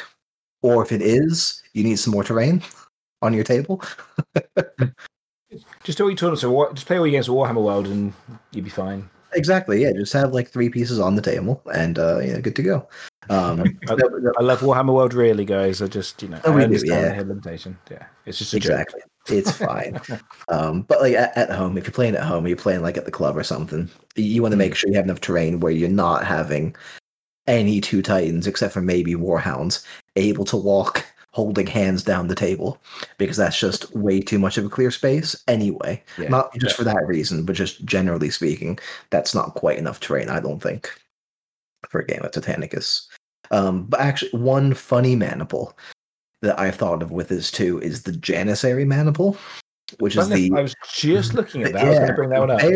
I had to look up what it did again, because no one ever runs this mana pool, because it's not a very good mana pool, sadly, because you get the extra activation with the Knights. So if anyone that doesn't know what it is, generally it's 1 to 2 Reavers and 2 to 3 Warhounds. Did I get that right? Yes. Yeah, 1 to 2 Reavers, and so you have to take 1 Reaver and 2 Warhounds base, and you can take 1 of each extra if you want to. And then what it does, and it affects Knights, but there's no Knights in this mana pool. It's different. Which means with the new battle group rules, you can only get 2 banners of Knights along with this then also, if this is the only mana pool, the way that works now. So what it does is in the movement phase only, not in the combat phase, right after one of your Titans is activated, then a Knight banner within 6 inches can also activate. Which is cool, except movement phase activations is when you want more, not less, usually. Yeah. However, something that I think will be really fun with this, when you have 3 Reavers, again, each with a melee weapon, suddenly, instead of a couple of Warhounds, which is a bit awkward, you've got 3 Reavers with melee weapons wanting to go on charge orders, next to some Lancers at Atropos also wanting to be on charge orders, getting to do 2 charges back to back, sort of hitting really, really punchy with the big Chain Fist, Power Fist from the Titan, and then following up, if that didn't kill it, following it up for almost a guaranteed kill with the Order with the Knights. Really, really powerful. So, funny enough, just looking at this, because I'm thinking next Legios, Metallica with this, I think I was immediately thinking Metallica. I don't know if I'm overthinking this, so there'd be just too many movement shenanigans.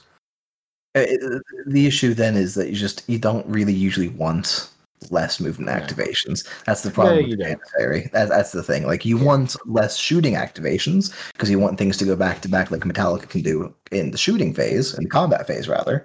But in the movement phase, you kind of want to do the least amount you have to make them move at you first. It's kind of the negative of the anti-Titan infantry.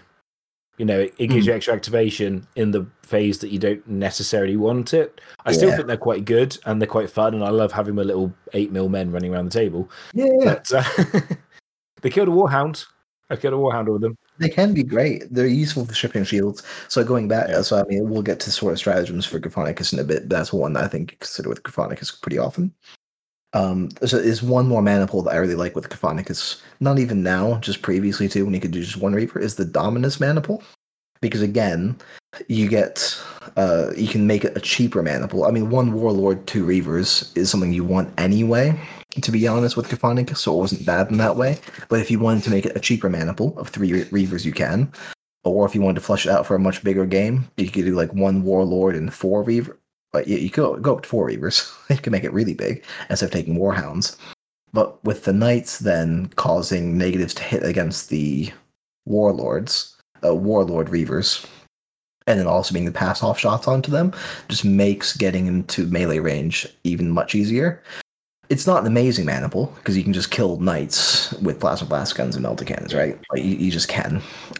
And in that mana pool, the Knights are no longer able to use Obscured. Like, they never count as Obscured for shots, so they're always getting hit on threes. Within line of sight, you still need to see them, of course. But they're always getting hit on threes then, which is not amazing. But any less shots going into your Titans when they're trying to get into melee range is good. That's always a good thing. That might be where the Lancers could be quite good, especially if you're blocking like shield stripping as examples. Your shield stripping weapons against the Lancer, they're laughing at twos on most of them, bouncing them off. Yeah, you got like 2-up saves with a decent sized banner. It's insane. It's really, really good. So that's really, really good. But yeah. That was actually the one I was looking for when I found the Janissary, when you mentioned the Janissary. Yeah, Janissary. Yeah. A fun mana pool for them. Still not great, I don't think, but you can have a lot of fun with it. It's got a great name. It does. It's cool. So I think we've pretty much covered a good cross section of the mana pools there. There was actually a question which came in from Trenton Sample asked that question about how which work well. But if you were picking one, or let's say, like, what are your top twos? I think I know the answer to this, but like, if you were new to Gryphonicus, where would you be starting? If you're new to Gryphonicus, Ferox is simple. I mean, the Ferox is a good mana pool for every single legion, right? There's not a single Legio, really, that except for Aldax who can't use it, right? Except for Aldax who can't use it at all. There's not really a Legio that can't make use of the Ferox. It's very solid. It's really good for learning, especially because if you get too close by accident, you're not hitting much worse suddenly. And it uses Titans to come in the starter set too, which is also really simple. So if you started with the starter set, you have the right Titans already also. So it's good in a lot of ways for beginners especially. But when you have more Reavers in it, it's just really, really good. getting the +1 armor, getting to use your ballistic skill within 2 inches. So you're making called shots with Gatling cannons on threes within 2 inches. That's really, really good. But then the other one is the Extergimus. Being able to get +2 strength for a little bit of heat. But Reaver reactors, they're only 1 pip shorter on the reactor than the Warlord. They're missing 1 orange pip compared to a Warlord, which is fine. You don't want extra orange pips. Also, Reavers don't tend to have any weapons which have the draining trait. Exactly. Yeah, you can shield Bane. Like, you can shield Bane, obviously, if you want to. But like making a Melta Cannon strength 13, just sort of guaranteeing that critical hit is really, really nice when you're then not having many guns probably going into the same target. You're not really doing it with many others, but I think it makes laser blasters suddenly a lot more interesting. I'm not a huge fan of lasers in general, just because I don't like the -1 hit long range, especially. They look so cool though.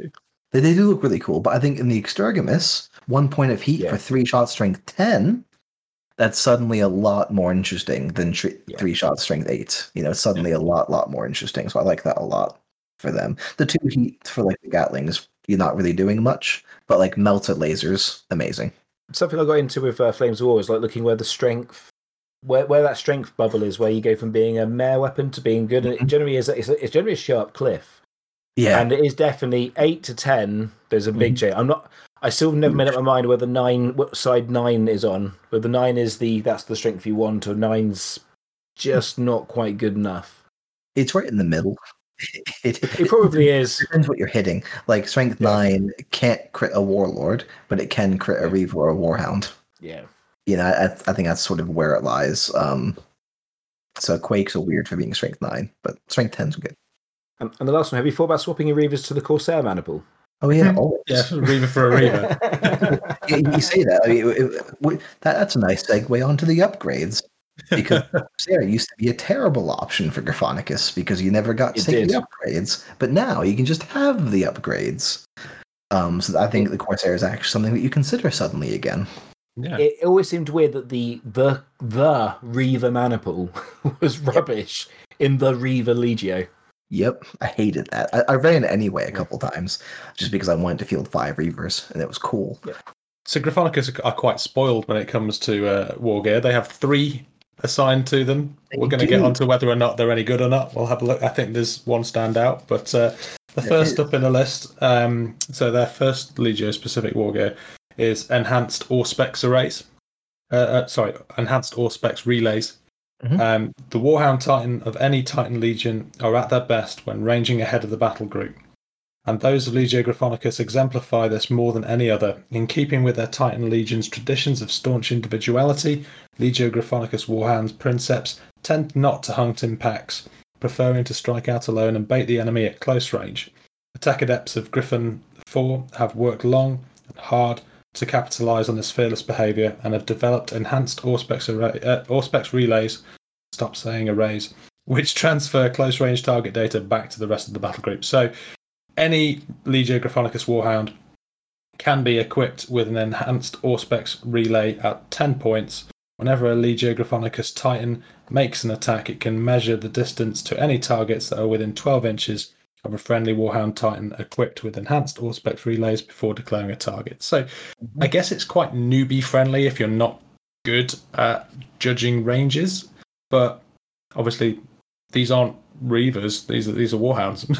So this goes back to what I was saying about you're not taking Warhounds because you're not making use of Lust for Glory. You know, if you're ignoring Lust for Glory for the most part and doing that funky Venator thing, and you're also newer to the game and you're not sure about guessing ranges, then it's fine. It's 10 point. With other war gear now existing, I think you're really not taking this. Personally, I'm not taking Warhounds to begin with anymore, now that I don't have to take a Warhound and a Ferox. I used to run a double Ferox of 2 Reavers and a Warhound each, because I could only replace 1 Reaver, and those Warhounds couldn't be in a squadron because they were in different maniples. But I still wasn't taking the upgrade on it, though, because I was charging into combat, and I don't need to measure your distance when you're in the combat phase, when you're already within 2 inches. Am I half an inch away, or am I an inch away? Exactly, yeah. Which one is it? For newer players, this is nice because it helps mitigate that, like, if you're really not sure about guessing ranges, if you are taking Warhounds, but don't take Warhounds. I think you hit the nail on the head there as well, though. It used to be that you could quite easily find yourself in a position where you were 30 or 40 points underneath your 1750 because universal war gear upgrades didn't exist, but now they do, and for 10 points you could get something like Bastion shielding. Yeah, which, exactly. Yeah, you're spending that elsewhere these days. You just are. That's fine. It's fine it exists. I'm glad they didn't just toss it out. If anyone out there was making use of it and they do like it, then nice. Okay, cool. Not for me though, and not someone I recommend for Gryphonicus. I don't think we need to really spend much more time on that. I think we're all in agreement with that. Fine. That one. Next. Yeah, on to the next one. So this next piece of war gear, like, it often gets overlooked for the other one, which we're going to come on to. I'd be interested to find out, is there ever a time that you would really take this? So this one is Gravitas plating. Mm-hmm. So where a Reaver Titan of Legio Gryphonicus is to be fielded in place of a larger battle Titan, its hull is often fitted with heavier armor plating to reflect its enhanced frontline role. Any Legio Gryphonicus Reaver can be upgraded to have Gravitas plating for 20 points. A Titan with this upgrade changes the first tier of its armor value for its body from 10 to 12 to 11 to 12, and for its legs from 11 to 12 to 12. In addition, the Titan decreases its default and boosted speed by 1 inch to a minimum of 4 and 6, respectively. A Reaver Titan with this upgrade cannot also have motive sub-reactors upgrade. So you're basically mitigating that first pip of your, you would get that first direct hit on the 10 and 11 on the legs. It goes up 1. Yeah, but obviously the sacrifice there is, I mean, it doesn't sound like a lot when it's an inch, but like the difference between 6 inches and 5 inches is actually quite a big. In this game, it can be really big. But this is also a nerf. So the previous version just used to add a straight +1 to all of the values on body and legs, which was really good, because then suddenly you were not taking critical hits on 15s on the body with 16s, which is a lot better. Sort of not getting crits on 15s means you're not suffering them as easily from higher strength weapons like melta cannons, volcano cannons, but also it meant that quake cannons could not cause a critical hit straight off the bat. It's still 20 points, which is not wonderful, because it is expensive for what it does. Like, you're going from the body's the thing that's mainly hit anyway, right? So just going off the body, going from 10 to 12 to an 11 to 12. So the upper part is still there. It's still the same. A 12 is a 12. That'll still do it. It's just removing the 10, which means Vulcan Mega Bolters can't cause direct hits until you've taken damage. And strength 4 weapons like Vulcan Mega Bolters, Apocalypse Launchers, they can't do anything. They can't fish for 6s for direct hits at the beginning. But that you're likely not in that position anyway. Generally speaking, you've used that weapon already to strip the shields, and now you're firing with volcano cannons or with plasma blast guns, which strength 10 is a minimum 12 anyway. For a plasma blast gun. You're already a minimum of doing that direct hit, and probably doing a lot more. So the amount that this will actually come up for 20 points and decreasing your movement, I don't think you're really ever taking this. I mean, maybe if you have like a Reaver with like a laser blaster and volcano cannon and Apox sitting backish field that you don't need the extra movement on for the other upgrade, then, and if you have 20 points spare and you've already taken Bastion shielding on everything, then okay, you stick it on, maybe at the end of your list. So when you've run out of all the upgrades you can possibly take, then maybe you consider... Maybe you have a look at this. But I think with War Gear now existing, this is just, you're not going to see it. I think the biggest problem with this particular piece of War Gear is, as we've already mentioned, there's some pretty good builds that you can make Gryphonicus into now with Maniple selection and Titan selection. And the next piece of War Gear synergizes much better in that situation. Yep. So going on to that, segueing into that seamlessly, motive sub-reactors is the final piece of War Gear. So although Reaver Titans are not designed to act as scouts, Legio Gryphonicus has them in such great numbers that it's sometimes necessary for them to be adapted to the role. The most effective method involves the installation of a secondary plasma reactor at the top of each leg, allowing the Titan to operate at full locomotor capacity without drawing on the main reactor. So any Legio Gryphonica Reaver can be upgraded to have motive sub-reactors for 25 points. A Titan with this upgrade can declare power to the locomotors and power to stabilizers without pushing its reactor. However, each time the Titan suffers a critical hit to the legs, roll a d6. On the results of 3 or less, the reactor level is increased by 1. Reaver Titan with this upgrade cannot also have the gravitas plating. So 9-inch moving Reavers every turn for no heat. Yeah, all the time. And this is even better than some other versions of this. So like the Ruptura Maniple, it allows you to use a free boost once per turn on a Reaver. But if you're on full on a Reaver, you can use it in the movement phase or the combat phase. This is just all the time. It's not once per turn. So your full striding Reavers are automatically going 18 inches in a turn. Yeah. Which is terrifying. This is why I like melee weapons on my Reavers, because they get there without heat. The downside, in air quotes, the supposed downside, right, other than costing points, which is fine, is if you happen to take a critical hit on your legs, then you have a 50% chance to also take a point of heat. Yeah, so it is a minor downside. One of the things I've learned since playing Sagius is I've been paying a lot more attention to the location dice. Sounds daft, but actually kind of break down the numbers.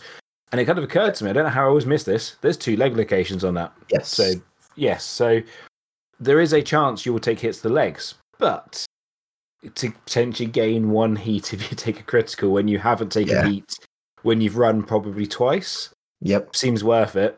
The other thing I love about this, having played melee legios, which, so you're trying to do a charge, you've got to pass an order. Mm-hmm. Then you've got to roll the reactor dice. Yep. So you've now added 2 dice rolls, which could both fail. The reactor dice is less likely to, but still, that's 2 dice rolls. You've just completely removed one of those dice rolls out of the game. So now all you got to do is pass an order. Yep. And you charge off. Yep. And I think sort of, not secretly, but a little bit hidden in this is on the base of that reactor dice roll, there's no chance of you getting heat, obviously. But the bigger part is there's no chance of your machine spirit going, no, we're not moving. And that's the big thing. That's the really big thing. You're not having a Reaver that's rolling the Awakened Machine Spirit, which I'm sure is what you were trying to get at there too, actually. It's part of it, right? So, like, Awaken, the amount of times I've had, like, a Warhound Squadron with other Legios I play. One has moved 12 inches up, and the other one goes, I don't feel like moving today, buddy. And you go, well, great. That's wonderful. Now I have one Warhound halfway up the table, and the other one decided to sit on his ass in the deployment zone. Great. Yeah. But on melee Reavers, that hurts even more. Having that Reaver decide to sit backfield and not move in the first turn is terrible. It's really, really bad. So it's incredibly good upgrade. Just kind of, I haven't thought much into this, but like the other thing that I can see this working well with is you could take the long retreat stratagem, and then you can move your normal and boosted speed outside of your front arc. Mm-hmm. So like you're a Corsair Maniple. So if you were taking that as well, it's better than the Corsair Maniple because they can't move boosted. Yeah, and you literally sidestepping 9 inches. Yeah. And getting that fire. If you're not charging, if you're not using it to move up the field, you can use it. Obviously, it's only going to be the one time when you're activating that stratagem. But like all of a sudden, like a 9-inch sideways step is a big really difference. Good. I've actually seen someone use the long retreat to basically not charge, but move into melee range, sidestepping past the building. Yes. Because if they turn normally, they would not have got the base through. Mm-hmm. And it would have been too many turns, to turn, around. So, yeah. It's got a lot of hidden uses. It's a really good strat. Really good strat. It's a very good strat. I think you probably use it more often with the Extergimus version of the Caphonics Maniple, because you're probably not taking as many melee weapons. But as you said, on the right table setup, being able to use that once, not on a charge order, obviously, because you're not in front arc anymore, but just moving back a couple inches, then sideways, then forwards again, all 9 inches. It's a lot of movement. Yes. It could be the difference between keeping you in arc but out of arc of the enemy, or it could be setting up that side hitting shot. Yeah, or setting yourself up for a charge the next turn, suddenly into a side arc, and making them have questions. So to ask a slightly controversial question, because it sounds like you like combat with your Reavers. Big fan. Have you ever run them as traitor to get the +2 move? No, so I'm. This is a fluff game. I like my fluff games. No, I agree. I have my Traitor Legios, and I do run melee weapons on my Vulcanum Titans, not Mordaxes, because I don't get the extra movement, obviously. Not worth it. But on my Vulcanum Titans, yes. And Traitor does do combat better. Kind of. We'll, when we talk about stratagems a little bit more, I'll talk about some things you can do. Sort of that makes Loyalist combat not better than Traitor combat, but it can compete. And that was the right answer, just to throw it out there. It's a fluff game. Yeah. No, exactly. You don't do that, in my opinion. It's just you can't. I mean, like there's some like Tempestus, fine, run as either. Because there were plenty of each. I mean, obviously, all the Loyalists died on Mars. Spoiler alert for anyone who's not finished Mechanicum yet. Well, the book that came out 10 years ago, maybe longer than that. Yeah. Although I was saying that when I was looking at Tempestus, I almost did rather than Sagius, and if I'd done Tempestus, they would have been Loyalist Tempestus. I wouldn't have swapped them myself. Which is fine. Like I think there's a couple Legios like Tempestus. Actually, probably the only one that you really can run as either without issue. Okay, so that about covers all of the traits in the war gear. But what Gryphonicus do have is 3 pretty decent personal traits. This is quite uncommon, really, because normally they're the weaker parts of the Legio's rules. Sometimes it's better to just take one of the 6 out of the books. But here, actually, we've got 3 pretty strong contenders, actually, for something that you would take, possibly even in every game. The first one we have is Reckless Maverick. So, you could always tell when Urana was going to do something foolish because she sat straight and spoke with clipped precision, as though she thought it improper to slouch when giving the order that would likely doom us all. Once per battle, the Princeps Senioris Titan can be activated a second time in a movement phase or combat phase. After doing so, advance the Titan's reactor a level 3 times. So we've already spoken about, like, if you're running a close combat Reaver, you're probably not pushing much in the way of your reactor heat. You're probably just going... if you've taken it with that motive sub-reactors, you aren't pushing to move. You've probably not done a lot of shooting because you're full strided.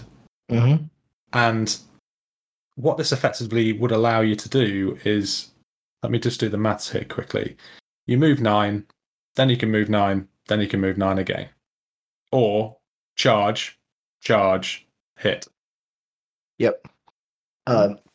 Generally, this is a second turn thing for me, because I take this a lot. When I was running the double Ferox with 2 Reavers and a Warhound each, I was taking this twice, which is hysterically awful. Like, so nasty to do it. So it feels a little bit nicer to be able to just take a bunch of Reavers once and just take it once, right?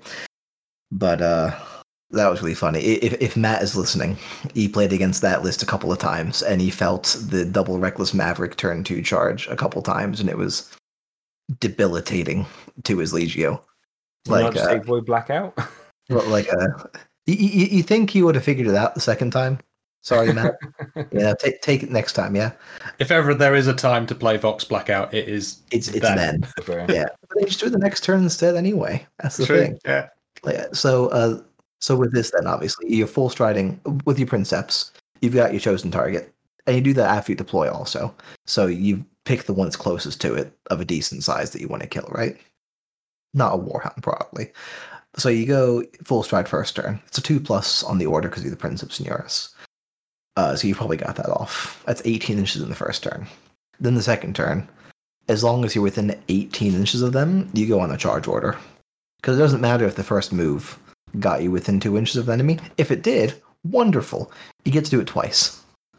You get to hit twice. But if it didn't, then you just get to activate a second time. It is a separate activation, so things do get to move away from you in the meantime. You know, it's not a straight back-to-back. So things get, like, first fires can go off between, so you have to be a little bit careful about that if you've lost your shields already. But otherwise, you can go 9 inches, something else activates the opponents, and you get to go 9 inches again. You take 3 points of heat. As you said, you haven't pushed your reactor at all for movement. So a Reaver goes from a green to the second point of yellow, not even an orange, on the reactor, and it gets to hit something from really far away. 36 inches. So it's a 36-inch threat range from turn 1 to turn 2 doing that, which is nuts. That's so fast. This was always good. Even like it was one of the best things about it, even in the last iteration of Gryphonicus. But, you know, even just using him back in the day when it was just you could only upgrade 1. Like, you could almost just use him as kind of like this massive distraction Reaver to just run in somebody's face and then get everything else to sort of mop up afterwards. But now he's being supported. Okay, you've not got the other guys, unless you're running 2 Ferox Maniples, but you've not got the other guys kind of bouncing around the place doing 2 activations in 1 turn. But the chances are that he's at least got some mates, which is up close and personal as well. So your opponent's got to shoot at all of them. You can't just try and focus down that one that's coming at him. And that's the thing. Yeah, it's very good. It's a little bit trickier, sort of, if you're newer to the game, because you have to kind of time it right. You have to get into the right movement. You have to time it right when you do it. You have to be really careful about not pushing for shield sharing too much the turn before, which means you might sort of lose your shields a little bit quicker, because you want to keep your reactor nice and cool. But it's nasty when it does go off when you do use it. It's really good. Then the other ones aren't even bad either. That's the thing. Yeah, so just to round them out, I mean, we could just end it there, to be honest, and just say, just take Reckless Maverick every time. But yeah, Master Duelist, as far as I saw, Rahl only ever did 4 things: eat, sleep, command Invictus Nova, and fight in the dueling halls. His instincts were honed towards close range fighting whenever he was using a chainsword or whether he was using a chainsword or a laser destructor. Failed hit rolls for the Princeps Senioris Titan can be re-rolled when it is making attacks against a target which is within 8 inches. So this is, again, very good with Ferox. Yes. I like it even just on the Warlord anyway. So within 8 inches, then obviously you're not sort of using the shoulder weapons against smaller targets, but it means that your arm weapons are actually hitting really, really effectively still. Like, you're not having to worry about that so much. This is also really nice because then you get the full suite of rerolls when you're close, obviously, but not just against your target.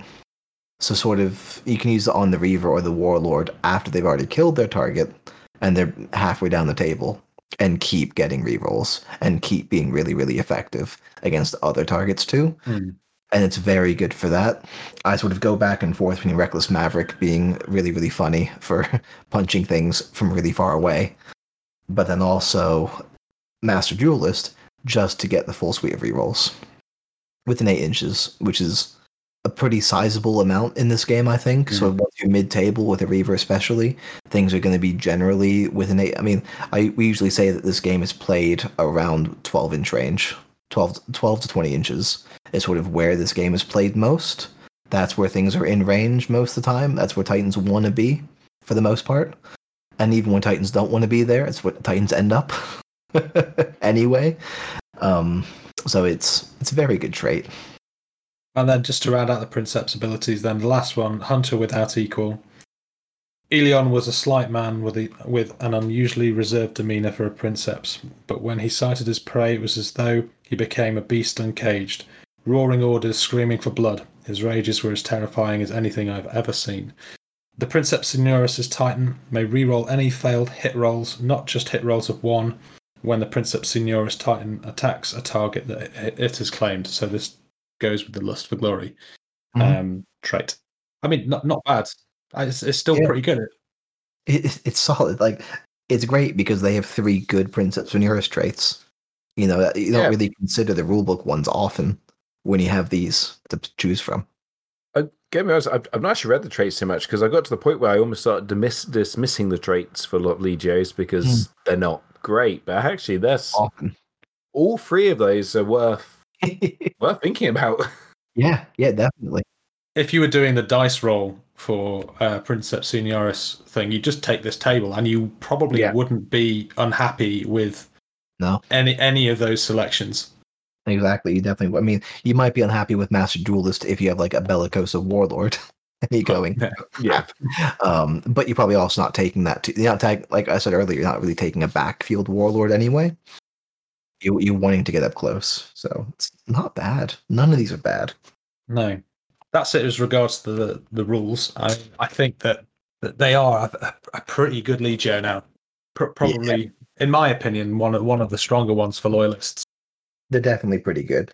I mean, so I want to talk about something real quick, sort of on the note of maniples, going back to the Extergimus, because a friend of mine, Neil, again, if you're listening, hello, I'm going to bring this up, was not complaining to me about how strong he thinks the Extergimus is with Reavers, because they're much lower points cost than Warlords, so you know, in that regard, but also suddenly getting a mana pool that is much more mobile. Sort of an Extergimus not very mobile, depending on the mission that you're playing. You know, it can't really go grab objectives very effectively.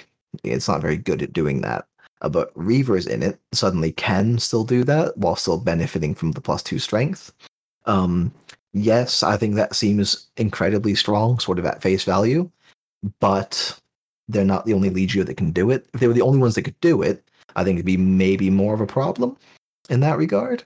But I think with Legio Venator being able to swap them into, Legio Fortidus being able to swap a single one in, still very good. There's other ways of getting different Titans into the mana pool and still be very, very strong. So I think it's probably fine. And Legio Venator do it better, I think, too. Notice you didn't use any Legios that can swap Warhounds into that mana pool because that would be suicide. Yeah, exactly. You're not running for heat.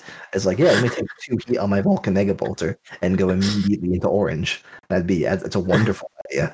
I'm just in the Warhammer with the Plasma Blast gun going, plus strength 12. I've rolled double 1 to hit. Oh no. And you're on the red line already. Buddy.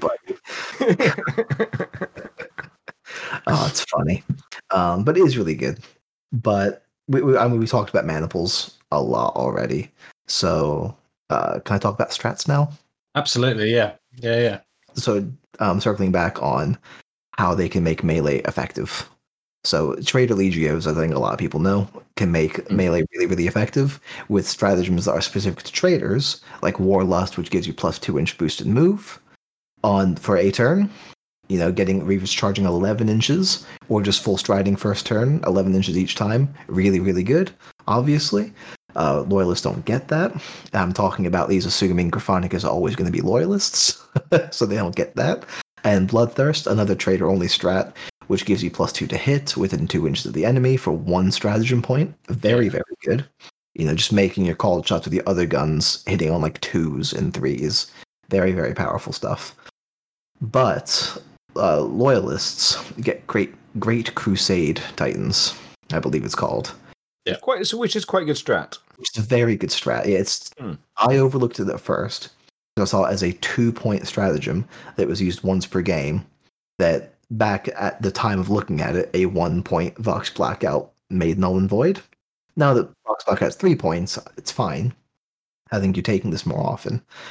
But you get it reads as you count as having moved 6 inches further than you did for your charge, which reads just as you get plus 2 attacks on your charge, which is really, really, really, really good. Because as long as you've gone at least 3 inches, that's a Power Fist hitting at 5 attacks.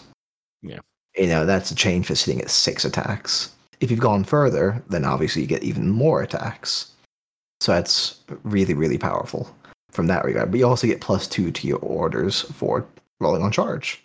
Yeah, as you mentioned earlier, sort of one thing that sucks about Titan Melee is having to get the order off to begin with. And these are not Axiom mana pools. You could do it as an Axiom if you wanted to, sort of an all Reaver Axiom. Yeah. If you wanted to, just if one fails, you can still try on the next one, which is something that I've been thinking about as well. Or you could do it as a 4 Reaver Precept mana pool, even. So you get that charge order off on a 2+ anyway on the turn you want to do it. So there are other things you can do for it. But if you wanted to do this in the Ferox, then you're taking Great Crusade Titans for the plus 2 to your command checks. So you're doing the 2+ then, before any sort of negative modifiers from any sort of like Stygian Veils or any other sort of stratagems or anything else is happening, which is really, really powerful. But also an Iron Resolve goes hand in hand with that, which you can buy multiple times. So I buy it minimum once any game I'm playing with a Loyalist Legio. So it is a Loyalist only stratagem. And it's once per game, but it's after you've already failed an order. You play it and you go, never mind, I passed it instead. Which is really, really good. For 1 point, I can save you. Yeah. Whether that's needing to get a charge off, or whether that's first turn needing to get a full stride off for the first one, It's nothing worse than wanting to do your first order in your first turn rolling a 1. Or later in the game, needing an emergency repair not to blow up, or when you're building your entire force around a very specific tactic, like getting into combat, something like that, you are ensuring that it happens. That's strong. Exactly. Yeah, you're just going one step further to making sure it actually goes off. Because Titan Melee, I think, is like the highest risk reward thing in this game. Like you're risking a lot trying to get there. You're trying to cross the battlefield without actually shooting anything back at them for the first turn, probably. by being on full stride, which means they don't have any weapon systems down. They're not pushing their reactors for shield saves, which means the reactors are a lot healthier for the next turn as well. You're giving up a lot to sort of get into melee range, but once you hit, you can really hit like a freight train, as you found out in a game on Tabletop Simulator last night even. Not even with dice rolls going badly and the second Warlord dying from the first one falling, but just a Reaver making a successful charge and going into an untouched Warlord and just removing it. Yeah. At that point, he had taken nothing. He was no damage, completely undamaged, and he was just taken straight off the table. Yeah, completely untouched. But Great Crusade Titans, as the strat was played, so I got it off on a 2+. It was a Chain Fist. It wasn't even my chosen target, but I was able to get in there with like 7 attacks, hitting on 2s. And when you're getting 7 attacks in a Ferox as well, so counting as strength 9, and 6s with Rending, become critical hits then against Warlords' bodies, because you're getting at least the 1 on the D3. It's very, very good. It's almost as good as Necastus. Almost. You have to get there first, though. You can't do it from like 36 inches across the table, or 48, or whatever it happens to be. So those Great Crusade Titans and Iron Resolve, if you're building for combat. Iron Resolve anyway, like at least 1 just to have it.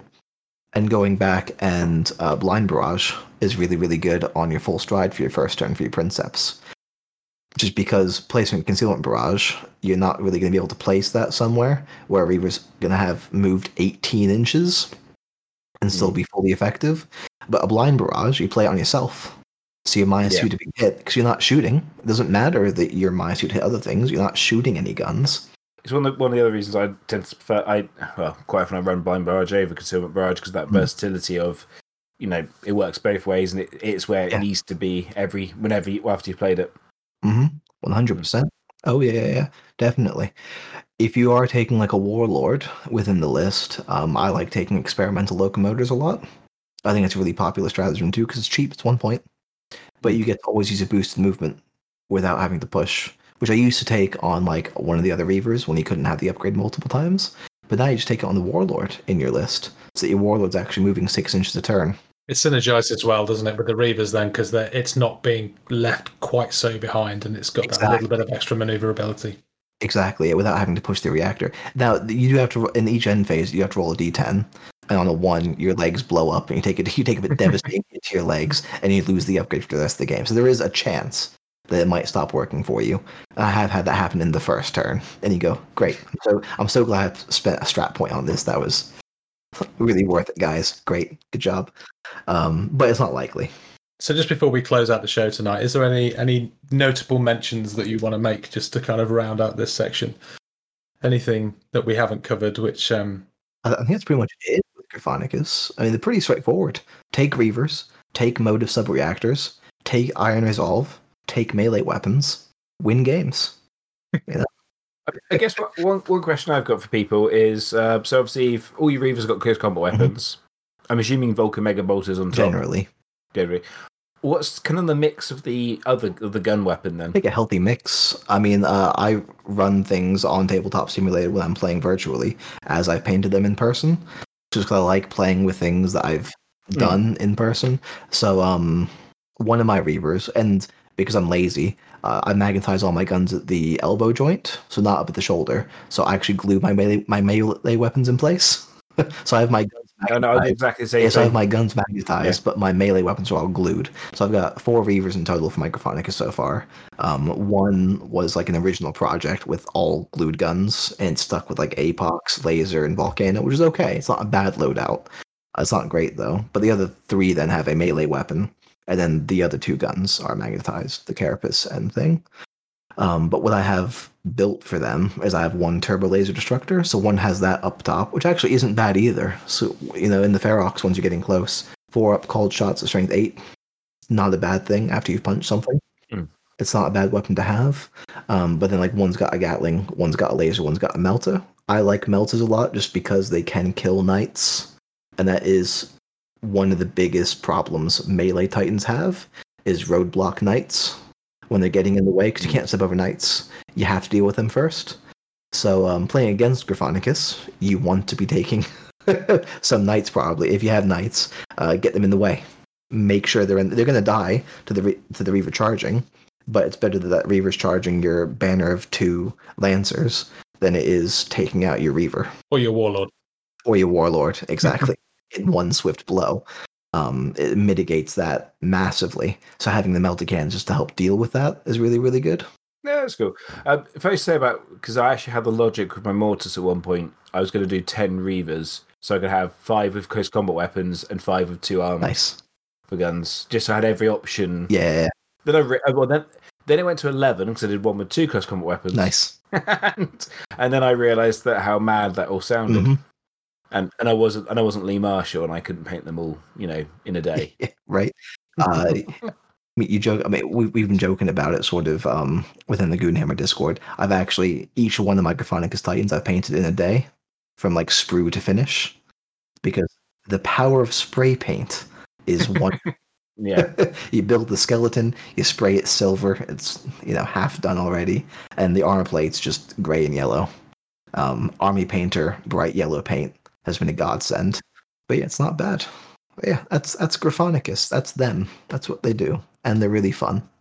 Zach, thank you so much for coming and talking to us tonight and passing on your knowledge and experience. It's been an absolute pleasure to have you. Thanks for having me. And yeah. Thank you, Zach. It's been really good. So yeah, that was Gryphonicus. Obviously, if you've got any questions, feel free to sling them over. Message Zach, don't talk to us. To be honest, if you want to see some of if you're new to the game or if you haven't visited the Goonhammer website, do go over there. It is a treasure trove of tactics, strategy, and general insight into the game. It's got me through many a boring night shift. If you go onto the site, the article, the series is called Warlord Wednesdays under the columns. That's the easiest way to get to it. If you just hit columns, Warlord Wednesdays, then you get a nice big page that shows you all the different things we've done, because it's a lot already. And at the time that we put this podcast out, everything which has been released has been reviewed and has its own section. So any Legio which you're thinking of doing, there will be a section on the Goonhammer website which deals with how to paint them, how to play them, suggestions for mana pool setups. It's fantastic. So do go over there and check them out. If you have any questions for us, then you can contact us on the usual channels, so maximalfire@gmail.com, and you can also drop us a line on our Facebook page, facebook.com/maximalfire, or maximal.fire is our Instagram handle. So yeah, one last thing, I guess, before we go. If you do want to support the show, if you do like what you're hearing, do check out our Patreon page. Our tiers start from as little as £1 a month. That's slightly more expensive than a first-class stamp. So, bargain for the amount of content that we have provided tonight. So we say. But if you have enjoyed it, please do consider supporting us. It will help us to continue to develop the podcast. It will help us to go on and do bigger and better things and develop the future of the pod. But with that, the only thing that I've got left to say tonight is remember to always go big, go loud, and go maximal.